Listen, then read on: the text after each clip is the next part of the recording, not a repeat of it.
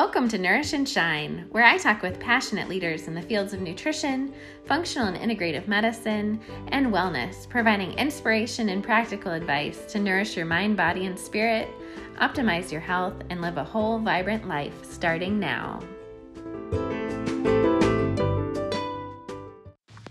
Hey, this is Amy. And Megan. And we had this wild idea that's now becoming a reality.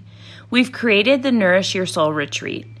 If you're ready to give yourself the gift of turning inward in order to awaken all parts of you, to spend a day tapping into your creative, feminine power, intuition, and nature, and learn how to fully embody your knowing and capacity for healing, this retreat is for you if you crave real connection with nature and other soulful women who are on a similar path to nourishing their mind, body, and soul. Join us for the Nourish Your Soul Retreat at the beautiful Twin Bluffs Farm in Stockholm, Wisconsin on September 7th, 2019 from 9 a.m. to 6 p.m. Check out the show notes for the link to our website and the full details. We hope to see you there.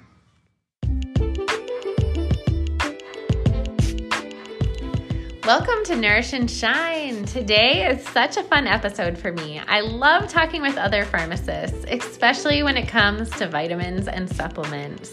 Today I'm talking with Dr. Eric McBride. He's a doctor of pharmacy and founder of Dr. Max Naturals, an all-natural vitamin and supplement company. He started Dr. Max Naturals because he felt that people really deserved better natural health products. Rather than using fillers and additives and under and overdosed ingredients, he wanted to make products that were formulated to include only clinically tested ingredients and in just the right doses. He also is really great about providing education and personalized support to help people feel confident and in control of their health and well-being.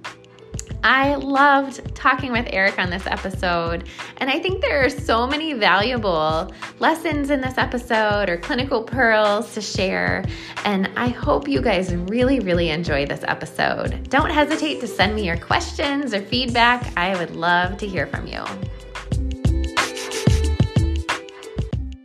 Welcome to Nourish and Shine, Dr. Eric McBride. He's a doctor of pharmacy and founder of Dr. Max Naturals, an all-natural vitamin and supplement company. Thank you so much, Eric, for being with me. I'm so excited to have you here. So excited to be here. Thanks for having me. Yeah, so today we're going to talk about common misconceptions around vitamins and supplements. And I know there are plenty, so I'm excited to do it. But first, I'd love for you to tell our audience a little bit about yourself. Sure. So I went to pharmacy school in Northeast Ohio at Northeast Ohio Medical University. From there, I started at Walgreens. I was a staff pharmacist for about 6 months at Walgreens, and then I got promoted to pharmacy manager, and I was the manager there for about 2 years. And then from there, actually, CVS recruited me to come over to their insurance side and work for them, working on their formulary for their SilverScript, their Medicare insurance side. And then since then, I think I stopped working there in about, 2017. It was actually on my birthday in 2017, September 29th, and started taking on Dr. Max full time. And it's something that I've always been passionate about, was natural healthcare and finding a way that people could naturally take control of their well-being.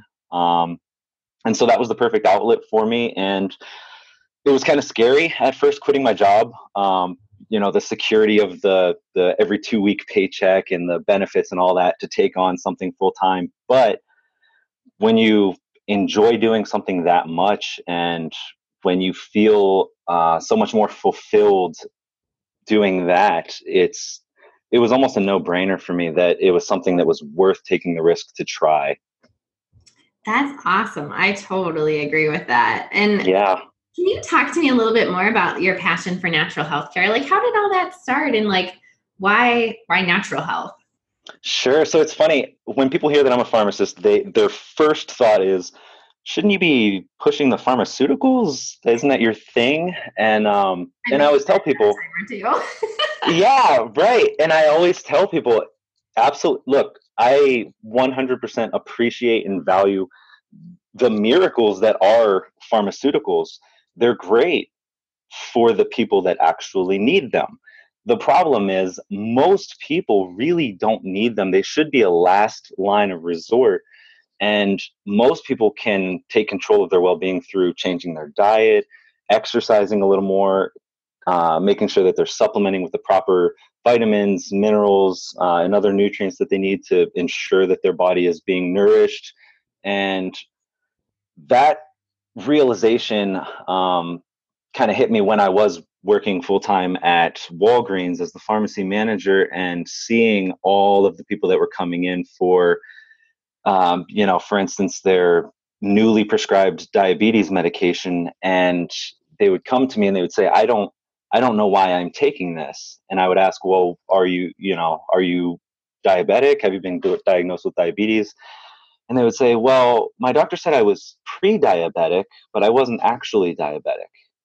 And so then I would kind of educate them about what pre-diabetes is in relation to actual diabetes. And it's basically, for the listeners, it's basically that pre-stage, you're not quite diagnosed with diabetes yet. And a lot of times people in kind of that gray area, that pre-diabetic zone, can change their diet, they can exercise more, and they can actually prevent them from going into that diabetic state. Sometimes you can't, sometimes it is hereditary, but most times you can actually take control of that just by changing your diet, cutting out sugary foods and fast food, things like that, exercising a little bit more. And when you tell people that, you kind of just see the light go off in their eyes. You see that light bulb go off, and they're like, really? You mean I don't have to take this for the rest of my life? Yeah. And it's kind of just this mind-blowing experience where you're basically telling people you don't have to be reliant on this prescription medication or kind of the traditional medicine for the rest of your life to control this. You can actually control this. You can take control of this. And when you tell people that, you can sense that it empowers them and they feel better. I mean, I've had people that have actually at my pharmacy counter broken down into tears because they realize that they can actually prevent the onset of diabetes or any other disease. But that's just the example I'm kind of rolling with now. But yes, so totally underscores like the importance of lifestyle intervention and also education, like providing and taking that time, which is impressive that you have the time to spend doing that. Because I think in our healthcare system today, there's not enough time necessarily to so true education. And so not only do patients sometimes not even realize when they're starting a medication, like for diabetes or cholesterol or whatever, that like it only works while you're taking it, and then change anything else, right. Take it for the rest of your life. But like you can change things, and that can make it so that you actually don't have to take this medication. So right. Such a good point. So this perfectly leads into really my first question for you. So nowadays they call it the standard American diet or the SAD diet. And oh gosh, it is sad, isn't it? It is. But with people eating this way, is it even possible to get all your vitamins from your diet alone? So short answer would be no, or extremely, extremely difficult. The problem with kind of our typical Western diet that most Americans eat now, and I'll actually even expand it a little more, even people that are trying to eat better and control what's going into their bodies, even they are falling short on their vitamins and minerals, meeting their minimum daily requirement for those vitamins and minerals. And it's for a whole bunch of different reasons. I mean, when you look at things like fast food, it is super convenient, and I'm going to be completely honest, it's about 1/10 of the price of the healthier options. So I understand fully why people would just swing by a McDonald's or something on the way home from work. But if there are any health benefits to that, they are quickly negated by all of the fat, the grease, the oils that are used in there. And honestly, a lot of the times, a lot of the meat that they source is genetically modified. There are a lot of kind of plumping ingredients in there. So nitrate is a big one that they'll inject into the meat. And basically what that does is it draws a lot of water in, so it plumps up the patty. So it makes it look like it's a lot of food, but it's really no nutrition at all. It's almost like eating cardboard. But so that's the obvious one. But even the people who actually take the time, maybe they only go to Whole Foods and things like that. They buy organic foods. They're taking control. They're not eating gluten, and they're trying to eat as diverse of a diet as they possibly can. Even they are lacking in a lot of vitamins and minerals, and it's very, very difficult to get all of your vitamins and minerals from your diet alone. And one of the reasons is if you just start with the actual soil that farmers are growing their produce on, that soil is extremely depleted of nutrients. So every time you replant in the same soil, it is at least half, sometimes even 3/4 less nutrient dense than it was the previous time. So just the second time that a farmer plants, say, a tomato plant in the same spot, it's half as nutritious as the first plant. And a lot of people don't realize that, but the soil is actually where that produce gets its nutrients, gets its minerals. And so one way that farmers can combat that is to add minerals, add nutrients to the soil, kind of replenish the soil itself. But it's extremely expensive and time consuming. And so a lot of farmers will kind of forego that step for the sake of saving money and saving time. They don't do it themselves, or they don't want to hire someone else to come in. So that land is less fertile. And then secondly, a lot of farms that's how they make their money, is by growing the biggest crops as fast as they possibly can, so they can get it into the stores as quick as they can. But the problem is when you shorten the lifespan of, say, an ear of corn, when you put a bunch of hormones and pump all kinds of minerals to try and speed up the growing time, what you do is you actually decrease the amount of time that you're allowing that corn, in this particular instance, or any produce, to grow. And when you decrease that amount of time, you're actually decreasing the amount of vitamins and minerals, the vitamin and mineral profile that it's able to accrue over its traditional lifespan.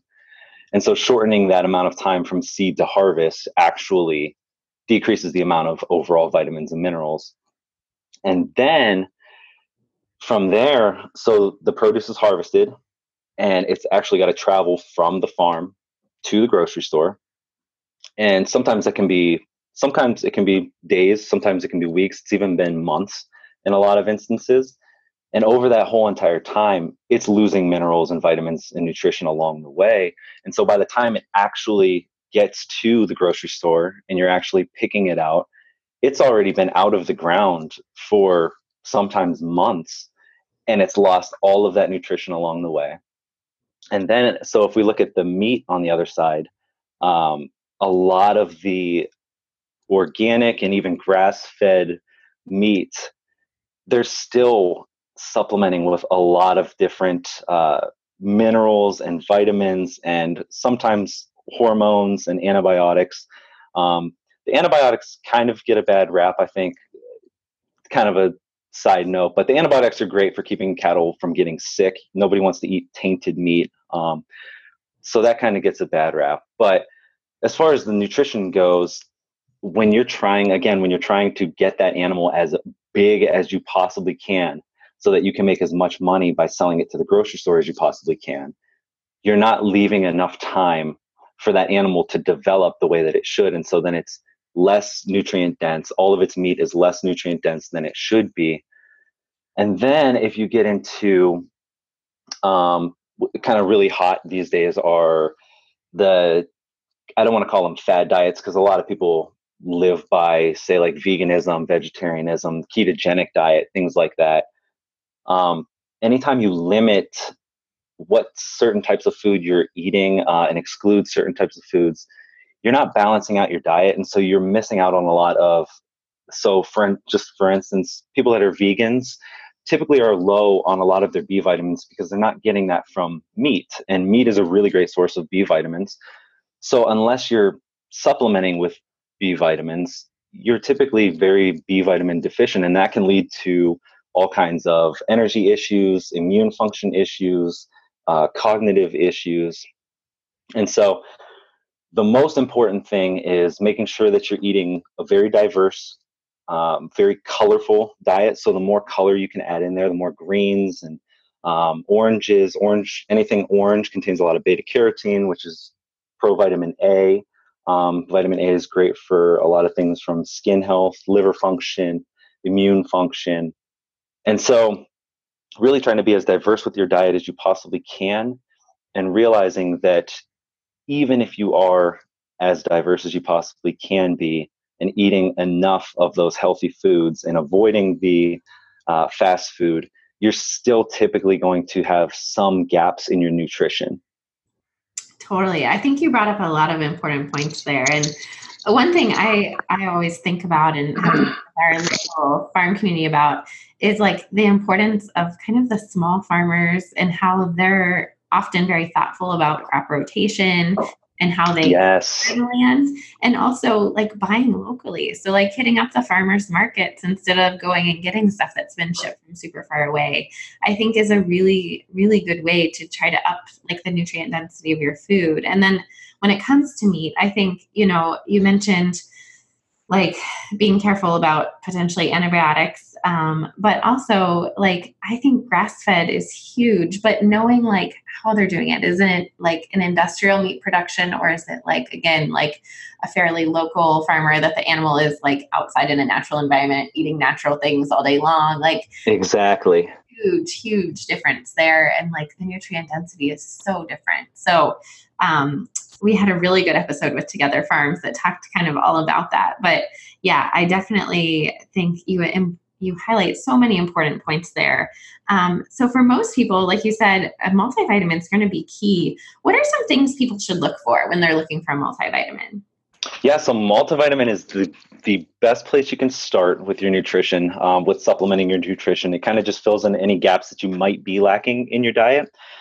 And so a couple of things that you want to look for, you want to make sure that, so the first thing I guess I would say is a lot of times, a lot of companies will have a men's multivitamin, a women's multivitamin, a men over 30 multivitamin, a men over 40 multivitamin, a men over 50 multivitamin, all these different kind of subsets of multivitamins that people need. And really with that, I would just caution people that a lot of that is marketing. So really, if you actually look at the physiology between a man that's 30 and a man that's 50, physiologically, their metabolic demands, the amount of vitamins and minerals that they need is actually extremely similar. So in a lot of instances, you don't need to pay the extra for the, one a day, 50 plus. You're totally fine with the kind of traditional or regular multivitamin. And in fact, I, as myself, as a male, to actually take a quote unquote female multivitamin. And the reason for that is actually because women's multivitamins contain more calcium than men's multivitamins. Understandably so. Women, it's kind of marketed as women need more calcium because they are at higher risk for osteoporosis and they're childbearing and all of these things. And it's true 100%. But the problem is men need healthy bones too. Everyone needs healthy bones. And so I just caution people when you're looking for a multivitamin, don't look at the front of the label. It can be very misleading. Don't use that as your guide. You want to definitely use the supplement facts. You want to use the back of the label to make your decision. And a precursor, I guess, to what I'm going to say is if you're in doubt, ask a healthcare professional. They would be more than happy to help you. If you go into any drugstore, walk up to the pharmacy counter, hand it to the pharmacist and say, what do you think? And they'll be more than happy to help you out. But just, I guess, one big thing to look for that I would strongly caution is actually check your calcium content. So you do need calcium, But the problem is, if a company adds too much calcium to their multivitamin, it can actually limit the absorption of other vitamins and minerals in there. And it's actually a very common thing. You'll go through and you'll see a multivitamin with 100% of your daily calcium requirement. And everybody wants to check that box, right? They want to check all of those boxes. But that is one of the biggest ones I would look for, is make sure that your calcium is between 15 and 20% of your daily requirement, so that you're not inhibiting the absorption of other vitamins and minerals. I'm so glad you brought that up, because when you first said your multivitamin with calcium, I was like, ooh. Yeah. No. It's such an important point. And I think it is really nice to be like, oh, I just take one, and, one vitamin has everything in there. But there is such a binding interaction that goes on with calcium and a lot of other things, even drugs. Oh my gosh. Yeah. So, and to be able to actually absorb what you're taking versus just taking it and having it pass through you is a whole nother conversation. And we'll get into it, but so super important. And I like that you point out that, there's a lot of marketing going on with multivitamins. The one oh my gosh that I always see is women. So like the women's 50 plus or whatever, usually the biggest difference is iron for a menstruating female can be helpful. So taking iron in your multivitamin can be helpful versus after menopause, then, you don't need that iron supplementation because you're not regularly bleeding or blood. Right. Exactly. I think that's really important, but it's also not like a cutoff. Not at 50, everyone has menopause. So exactly. Yeah.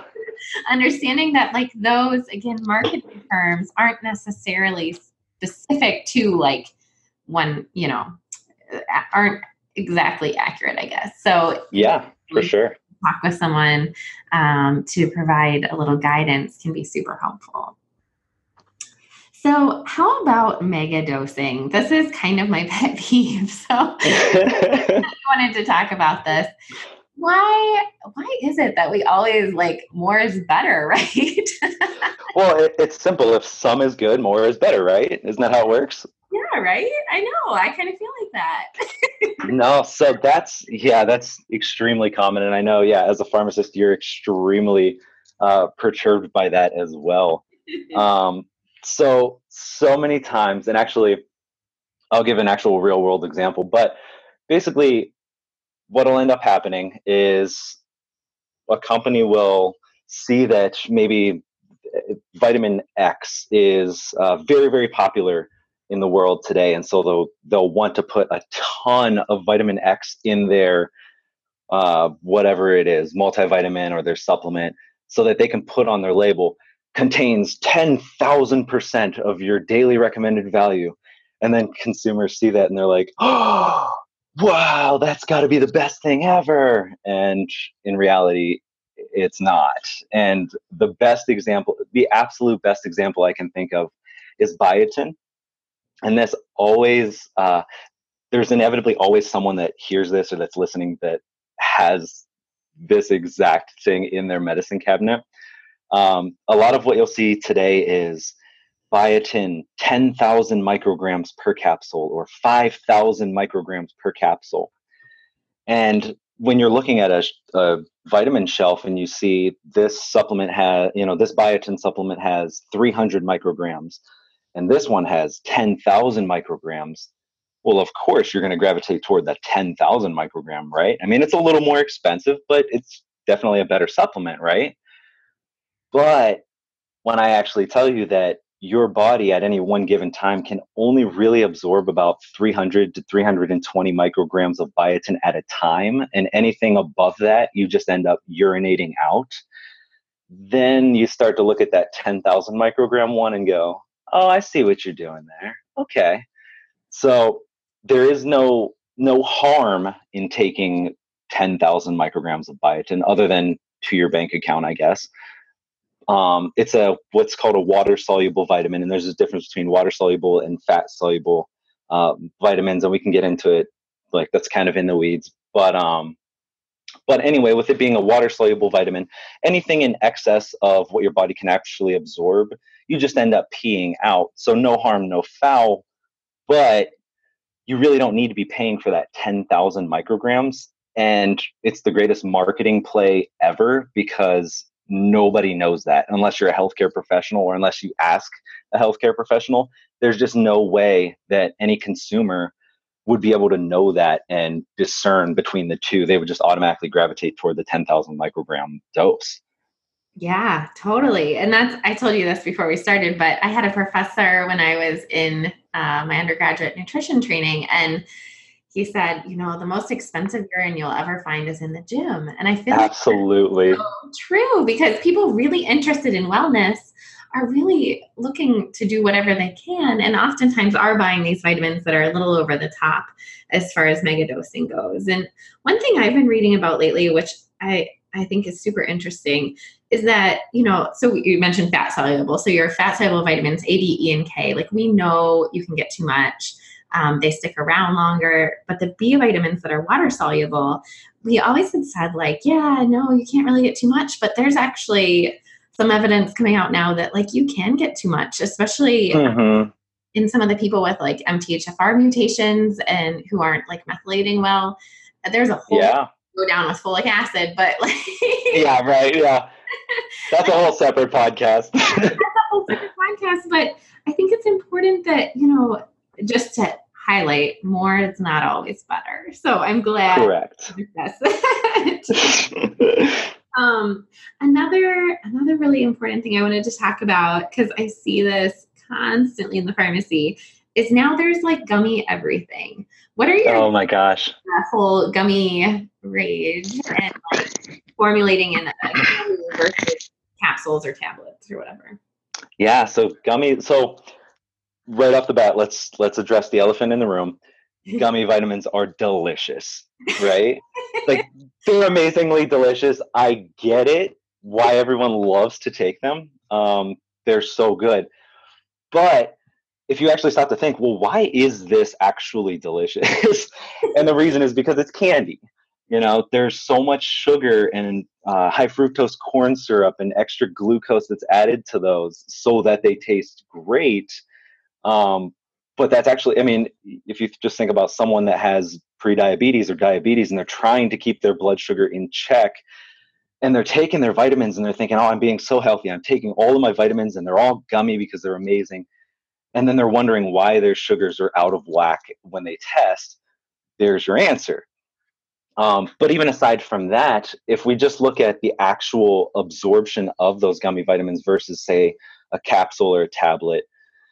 So if we kind of think of the dosage form, so the gummy, the capsule, the tablet as kind of the vehicle that helps to transport the vitamins, supplements, or minerals to where they need to go, to where they're being absorbed most times in the small intestine. If you look at the gummy vitamin, for instance, you're actually breaking that vehicle apart in your mouth when you chew. And so then all of those ingredients actually enter your stomach without any protection whatsoever. And your stomach acid is incredibly powerful. And a lot of times it can degrade and destroy those ingredients before they ever even get to your small intestine where they're absorbed. Unlike, say, a capsule or a tablet that kind of gives a little bit of a protection to those ingredients while it's in the stomach acid helps to break down that capsule or that tablet. And then when it gets to the small intestines, you're able to absorb the full amount or close to the full amount of those ingredients. And so the gummy vitamins they can completely eliminate absorption in some instances, or at the very least cause wild fluctuations in the amounts that are absorbed from those gummy vitamins. And not even just supplement to supplement or brand to brand, but honestly, day to day. So if you were to take those gummy vitamins after a meal when you've got really high stomach acid content, because you've got a lot of stomach acid in there trying to break down the meal you just ate, well, you're going to break down those ingredients as well. And so you're not going to get anywhere near as much as if you were to take that gummy vitamin on an empty stomach. And even then, you're not getting as much as a tablet or capsule. So everyone loves the gummy vitamins, but really they should be reserved for people that actually cannot swallow a tablet or a capsule, or for children for that matter. And that's kind of where they started, was for children. And then as adults started to eat them, they were like, oh yeah, these are amazing. Why don't they make my fill in the blank in gummy vitamin? And so where there's a where there's a need, the market will take advantage. But yeah, be cautious of the gummies. Yeah, and I always worry, especially for children, about overdose. And I know iron overdose is one of the leading causes of harm in young children. And so when Absolutely. gummy vitamins that contain iron, that just scares the bejesus out of me. So I always try to tell parents, like, be extremely cautious. Make sure you talk to your children that this is not candy, although it tastes like it and looks like it. So that's one of my biggest fears with some of the gummies in children. Not to mention, like, I was just looking at one on this past week. We were at a health screening and we had some samples that were gummy vitamins, and I was checking out the back and it was 5 grams of sugar per serving. Oh, jeez. For the gummy vitamins. And I was like, oh my gosh, like, yeah. I mean, that's a decent amount of sugar. And I mean, is it really worth it? Right. So, yeah, I think you brought up so many good points there. So let's talk a little more about formulations. What are your thoughts on some of the inactive ingredients? Because this is something I could totally go down a rabbit hole on. But I know. I was gonna say, do you have the time? I know. So first of all, even the term inactive ingredients sort of drives me crazy because I feel like most everything is you're putting it in your body is going to have some active. Exactly. But let's talk about like fillers and like the whole like gluten and lactose and sure. Let's go there. Yeah, right. So inactive ingredients is kind of a misleading term. People think, it's inactive, it's not doing anything. My body's, it's not affecting my body at all. I only need to worry about the active ingredients. But a lot of times the inactive ingredients can be as important as the actual active ingredients. So just going back, for instance, the gummy multivitamins and gummy vitamins, you look at a lot of the inactive ingredients in air quotes, and it's all the sugars and the glucose and the high fructose corn syrup. And that actually has a physiological effect on your body, and it's a negative one. Now, not all inactive ingredients are bad or, harmful to you. And a lot of times, if you look at the inactive ingredients, it really is just, they're just listing kind of the ingredients that go into making the capsule or the tablet or the gummy. And a lot of time, for instance, if you look at a capsule, you do need to make sure that capsule is structurally sound so that it can actively transport the ingredients where they need to go. And so a lot of times, kind of the most common ingredient used for capsules is bovine collagen or gelatin. And so if people see bovine collagen or gelatin, that's actually not really that bad. Now, if you're vegan, that's something that you would want to steer away from because it is not vegan friendly, not vegetarian friendly. But really, if you just look at the ingredient for what it is, it's really just collagen used to hold those ingredients together to get where they need to go. Now, when you start thinking about tablets, for instance, tablets typically contain a lot more binders and fillers than, say, a capsule would. And the reason for that is that everything needs to be held together. So when they make a tablet, basically they take all of the ingredients and then they take what are called binders. And there are a lot of different ones that are used. Every company, it varies company to company, but there are a lot of different binders. And basically what that does is when they apply pressure to those ingredients and those binders, it holds everything together. And so I think binders and fillers typically get a bad rap. A lot of companies will want to say no binders, no fillers. No.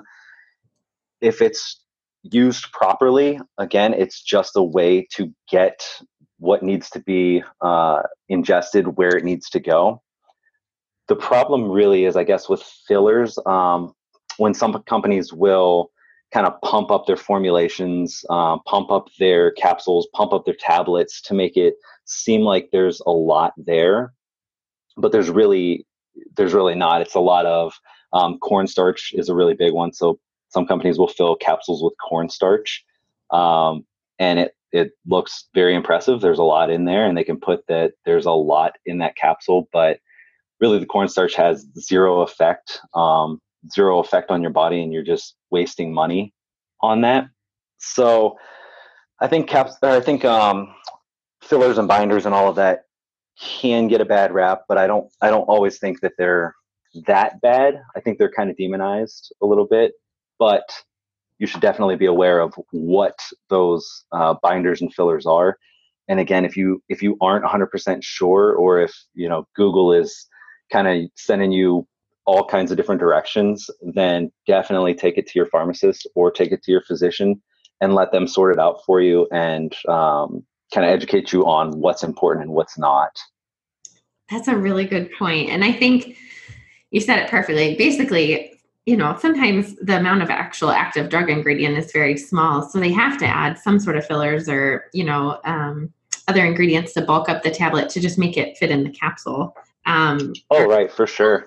But as far as I think it's important too to point out, for people with gluten sensitivity or intolerance to lactose, just being aware that those can be in capsules sometimes, I think is really important. And I have a lot of patients starting to ask about that as far as inactive ingredients and hey, I'm celiac or I'm gluten sensitive. Does this contain gluten? Or hey, I'm super lactose intolerant. And I just read an article, I think it was an older study actually, but talking about how much lactose is actually in a lot of prescription medications. Or GI related things. So even proton pump inhibitors sometimes will have 20 or more milligrams of lactose. And it's just interesting, especially in a population that may have lactose intolerance. So I think it's just worth being mindful of, what's in there and thinking about it. So yeah, super good points you brought up. As far as optimizing absorption for vitamins and supplements, what do you recommend for people? How do you get the most from your vitamins or supplements? Yeah, so every vitamin is a little bit different, and there are some that have kind of little niche or nuanced ways of increasing absorption. An example of that would be iron, for instance. If you take iron alongside vitamin C, the vitamin C actually creates somewhat of an acidic environment in your stomach, and it increases the amount of absorption of the iron. But by and large, when in doubt, if you're not sure and you want to try to increase the absorption of what you're taking, typically taking things like a multivitamin or other vitamins, minerals, along with a meal will actually increase absorption. Basically, what it'll do is your body recognizes the meal, starts to begin the digestion process, and when you add that vitamin or supplement to that whole process, your body's already in a digestive rhythm, and it's able to break down the capsule easier or the tablet easier. It's able to absorb. It's actively absorbing vitamins and minerals from the food, and so it's a lot easier to absorb from the vitamin or the mineral supplement. Now, that's not to say all vitamins or supplements need to or should be taken with food. But by and large, if you want to get the most out of them, taking them with food is typically a safe way to go. Yeah, totally agree. And that's a really broad question. Right. Yeah, absolutely. And I think iron and vitamin C is a really good example of that. And, the fat soluble vitamins too, taking them with fat. Mm-hmm. So as far as the supplement industry goes, and this is a big question too, can we talk about regulation here and how definitely different than drugs? Sure. So if we look at, so that's one of the biggest questions that I get, is how are these regulated, or these FDA approved, and so if we look at a prescription medication actually has to be approved by the FDA before it can be distributed to consumers, to patients. With the vitamin and supplement industry, any vitamin or supplement doesn't actually need to go through the FDA to get onto the shelf. Now, the FDA does have the power after the fact to pull anything off of the shelf or take anything off the market that they deem to be harmful or misleading to customers. But in terms of actually getting products into customers' hands, there actually is no FDA approval needed. And honestly, as a pharmacist, that is one of the things that scares me. I would constantly be asked, well, what do you think about this supplement or this vitamin or this company or this? And honestly, my biggest question would be, what's in it? Is what they say is on the label actually in there? Is how much that they say is in there actually in there? What's the quality? What testing has been done? What's the effectiveness? And without any kind of guidance for us as healthcare professionals from the FDA, without any studies to look at, any trials, any approval from them, it's really hard to discern what's actually a quality product. And unfortunately, a lot of times products get onto the market, and then, a few years later, the FDA yanks them off of the market because people have been injured or people have died actually taking those products. So it's a really scary thing. And I think a lot of people, when they actually find out that there is no FDA approval to get onto the market for vitamins and supplements, it kind of rubs them the wrong way. And I think maybe it should. So I would love to see a regulatory body actually test and approve products before they reach the market. But unfortunately, that takes a lot of man hours and a lot of money. And for right now, they're very reluctant to do both. Yeah. Yeah. And I think it's important you bring up, like, after it hits the market is really when action can be taken. So if Exactly. it's adulterated or misbranded, then the FDA can go after it. But a lot of that relies on like consumer reporting of adverse effects too. And, Oh, yeah.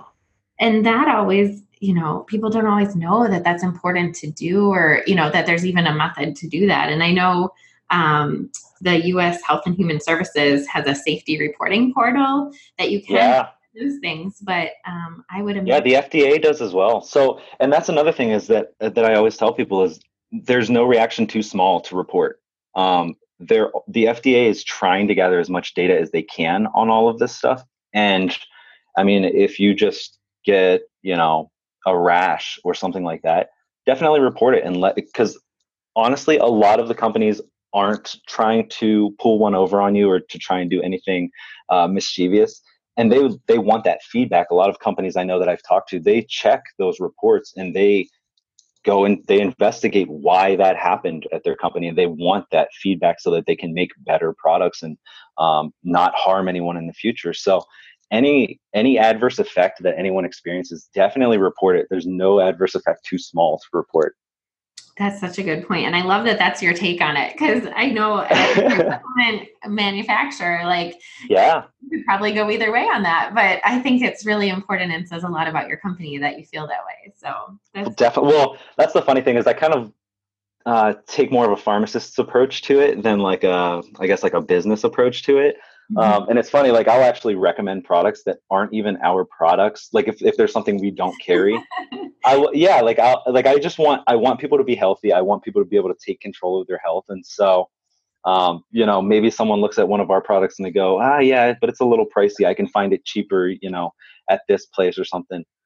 I'm like, you know what? I'll take a look into it for you. I'll email you and let you know what I think of the product. If it's a great product, go for it 100% because it's going to help you. You know what I mean? Yeah.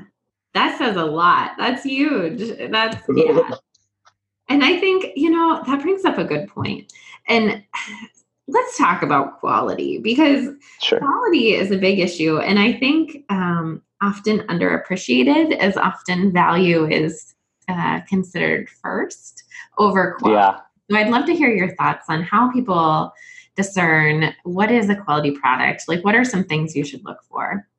Sure. So one big thing you can look for, if you're not able to actually talk to a medical professional about a specific product, or if you don't have someone that's willing to actually dig into any research or anything for you, one thing you can do when you're kind of just perusing the vitamin supplement aisle is you can actually look for vitamins and supplements that have the USP seal of approval.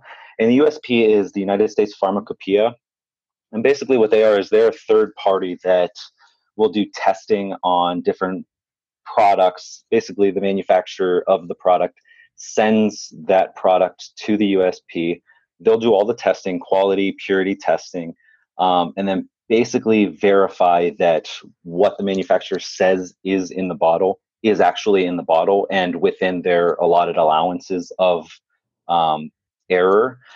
And so that's a great way that you can be certain that what they say is on the label is actually in each capsule. So as a pharmacist, that's definitely one of the number one things that I tell people is look for that little USP seal of approval. If not, you always want to try to go with a reputable company or a company that you're able to have a little bit of research on. Maybe you have a healthcare professional that can help you discern if a company is legitimate, if a product looks good, if the dosing in a product looks good. And honestly, Google is great, but the problem with Google is for every yes, you'll find a no. For every one, you'll find a zero. And so it can be really hard to kind of sift through there and find out, oh, is this really good? Or how much of this do I actually need? So I would caution people to be weary of what they read on Google. If that's all you have, if that's the only resource source you have, at least read a few of the different search results and don't just take what the first one says as gospel. And yeah, just be diligent, do your research on the company, look at the company's website. It's a lot of times it's really easy to tell on a company's website, just from the transparency of the website. So do they have access to be able to communicate with them? Are you able to actually read about the company and about maybe even the founder or people high up in the company? Read about them, and then honestly email them and see what they have to say. Email them, ask them your questions. If they don't give you satisfactory answers, or if they seem like they're not there to help you, be cautious of that. Yeah, great point. And I use Consumer Labs a lot too. Yeah, definitely. Test everybody, but I think even finding a professional or going there yourself and checking out Consumer Labs, I think they even have a label now that they're putting on some products that they're testing. And basically just like third-party independent testing can be another really great source. But USP is kind of like the gold standard, I think. Yeah, I was going to say that's kind of the top one. But yeah, there are definitely a lot of them that are coming along. And basically, if you see any of those tags or stamps on labels, Google it. And if it's Consumer Reports or USP or anything like that, you're good to go. Yeah. And I think another thing I always like to point out here, and this is just the pharmacist in me, right? But like the quality seals don't really ensure that it's safe or effective. Oh, no. Yeah. What are you talking about? Like what's in there is supposed to be in there. That doesn't mean it works or it's the right dose or anything else really. Right. But at least it's not containing hopefully any undisclosed drug ingredients or stuff like that. Exactly. Yeah, totally. So, all right, man, we've covered a lot. Like just a couple more questions for you. Yeah. I know you guys have some products that are awesome that have combination products that have different herbal ingredients in there. What do you tell people as far as if they're taking other prescription medications, how do you stay safe taking like a combination herbal product along with prescriptions? Yeah. So as a precaution, I would always say before you add any new therapies, whether they're natural or prescription, anything like that, make sure that your doctor or your pharmacist has a full list of what you're taking and you run it by them first. That's always the safe, cautious thing. A lot of people think that just because something is all natural or it's herbal or plant-based, that there is no interaction. There's no chance of it interacting with any other prescriptions or any other disease states or any other herbals that they're taking. But the reality is a lot of these herbal supplements, a lot of the all natural supplements actually do have physiological effect on your body, and they will interact with some prescription drugs or some disease states, for instance. So as a precaution, I would always say before you begin any new therapy, definitely run it by your doctor or your pharmacist. Your pharmacist typically, if you go to multiple doctors, it can be a little bit hard for them to have a full grasp on what medications you're taking. But typically, if you get all your prescriptions filled at the same pharmacy, they'll be able to look through your entire medication list, go over it with you, and then recommend things to you or recommend staying away from different natural products that may interact. And they would be able to explain to you why that interaction is there. And then another thing is, I think a lot of people don't realize that they may have allergies that natural product can actually cause a sensitivity to. So just off the top of my head, a big one would be people that are allergic to shellfish.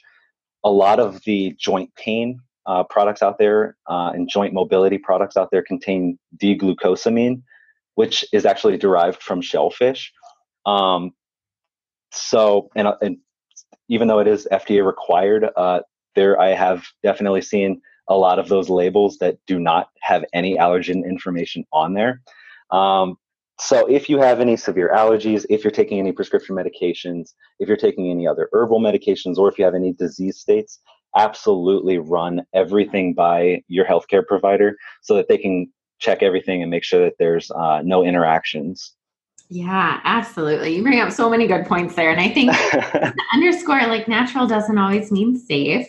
And herbs are really powerful medicine. And I think that needs to be appreciated. Absolutely. Be amazing. I know you mentioned like one of your popular supplements is for like stress and anxiety.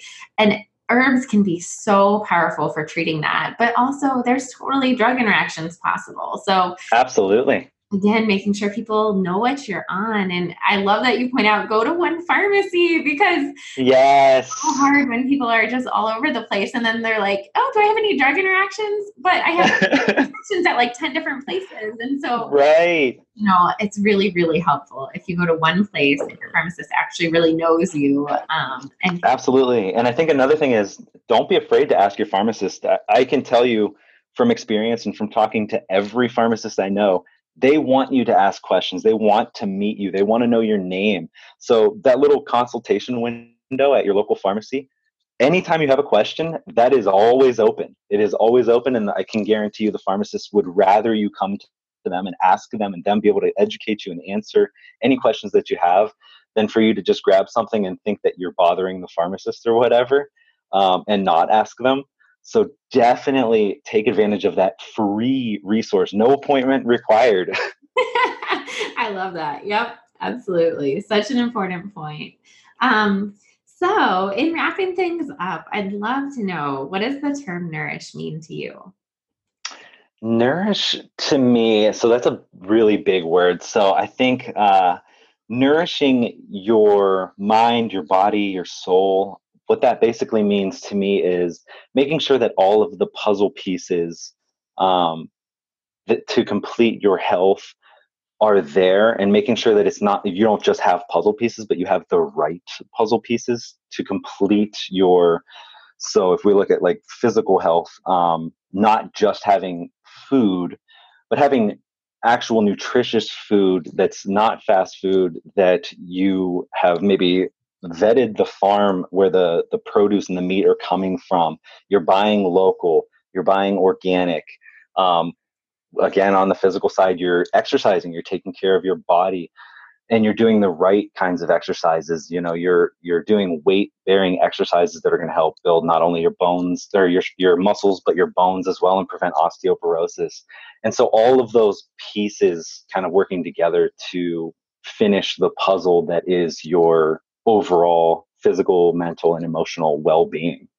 Awesome. So what's something you do consistently for self-care that you enjoy?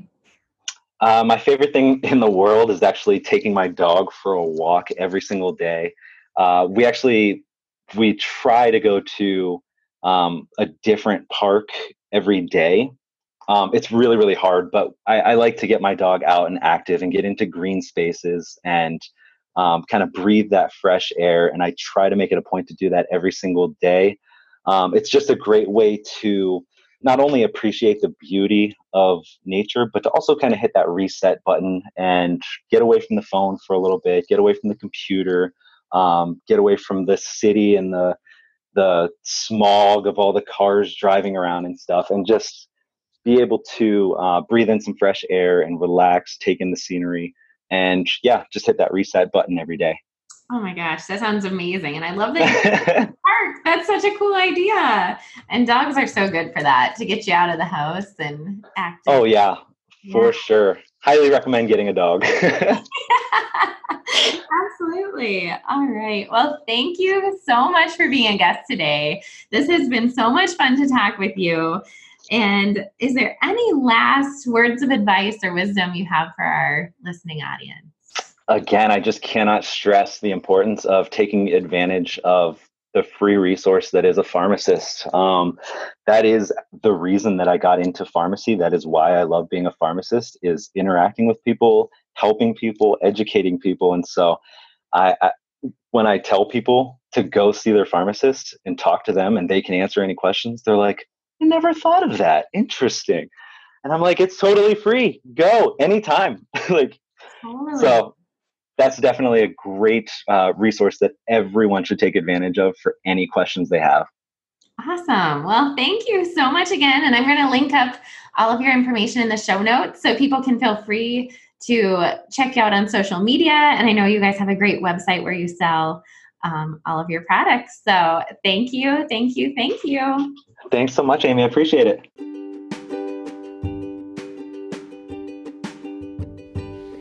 Thank you so much for listening to Nourish and Shine. I hope that you enjoy this episode and that you'll leave me a review on iTunes so that more people can hear the podcast. I'd also love to connect with you on social media. You can find me on Facebook, Instagram, and Twitter. I would love to hear your questions, so please send them my way. Also, you can check out my website. It's amysapola.com. I hope that today's interview provided you with some inspiration and practical advice to nourish your mind, body, and spirit, optimize your health, and to live a whole, vibrant life. Please join me again next week for another amazing interview. Have a wonderful week. The information provided on this podcast is for educational purposes only. It's not intended to diagnose or treat any disease or condition. Please do not apply any of this information without first speaking with your medical provider.